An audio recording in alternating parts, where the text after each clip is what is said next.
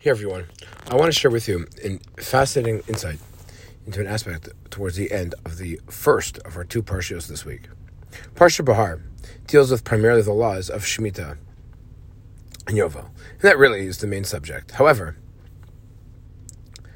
at the end of the parsha, the Torah tells us that there are two final psukim that seem to come from left field. Don't make any idols. Don't set up any carved images or pillars, and keep my Shabbat and venerate my Mikdash, and I am the Hashem, the Lord.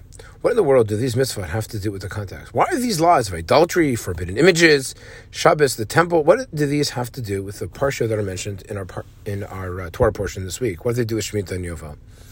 Most of the commentators understand that these psukim, these verses, are referring to a situation of a Jew who was compelled because of financial straits to sell himself to the service of a non-Jew. And, of course, there's a declaration, there's a call to redeem such an individual. But now, the Torah is actually turning to this individual who finds himself into servitude again. And how is he going to grapple with this challenge? Because he might have to wait a day, a week, a month, a few months, years for his relatives to redeem him. The Torah speaks to that individual and says to this servant, don't forsake the Masorah, don't forsake Judaism. Despite your situation, despite living in the home, a foreign home, a pagan home, do not adopt those practices and those rituals, the idolatrous beliefs. Do not continue and do not emulate his mode of worship. Don't produce monuments, statues, mosaics, etc. But why specifically Shabbat and the Mikdash? Why are those two singled out? While this Jew is living among the non-Jew, waiting to be redeemed by his family? Perhaps the Sforno suggests a phenomenal insight. He says, listen, a Jew who finds himself forlorn and foreign servitude might think erroneously, why should I keep Shabbat for? Shabbat's about freedom. Shabbat's about emancipation. And I am tethered to my master. I don't really have an opportunity to rest and engage in loftier pursuits. A Jewish servant could assume, maybe this mitzvah doesn't apply to me. Shabbat, no, that's for the Jew who's free. That is not for me. The Torah says absolutely not. The Torah reminds us, you have to continue observing Shabbat, even if you're subjected to foreign rule. What the mitzvah to venerate my Mikdash, says this Sforno. You know what Mikdash here means? It doesn't mean to the Beit HaMikdash, but rather any Mikdash, any sacred institution that we build when we are in exile, the shul, the Beis Medrash. That even maybe you might be living at Chutz La'aretz, maybe you're even living among non-Jews and you're subjugated to a foreign master.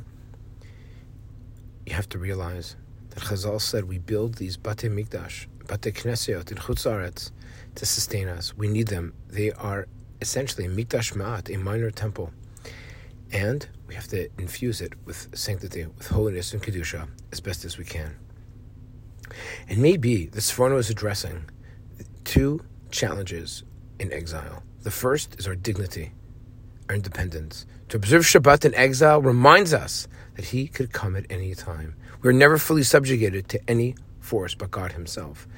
We have to remind ourselves every seventh day to remove the shackles of our lives and to realize we are truly free under the beautiful calling of what it means to be part of Am Yisrael and the Jewish people. And the second, we have to remind ourselves, whatever we build in Chutz La'aretz, maybe it might even be temporary, it deserves Kedusha.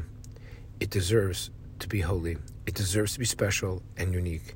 It deserves to make a commitment to them, to make them a national priority, to ensure and to help us having an ongoing relationship with God's presence in our world, in our hearts, in our minds, even during challenging times of the exile, that Hashem, that God, has never left his people, and he has never left us. And maybe these two mitzvot are highlighted to remind us where we live in exile in Chutz La'aretz, to emphasize while we live here, waiting, of course, to return back home one day soon. Shabbat Shalom. Have a beautiful, uplifting Shabbos.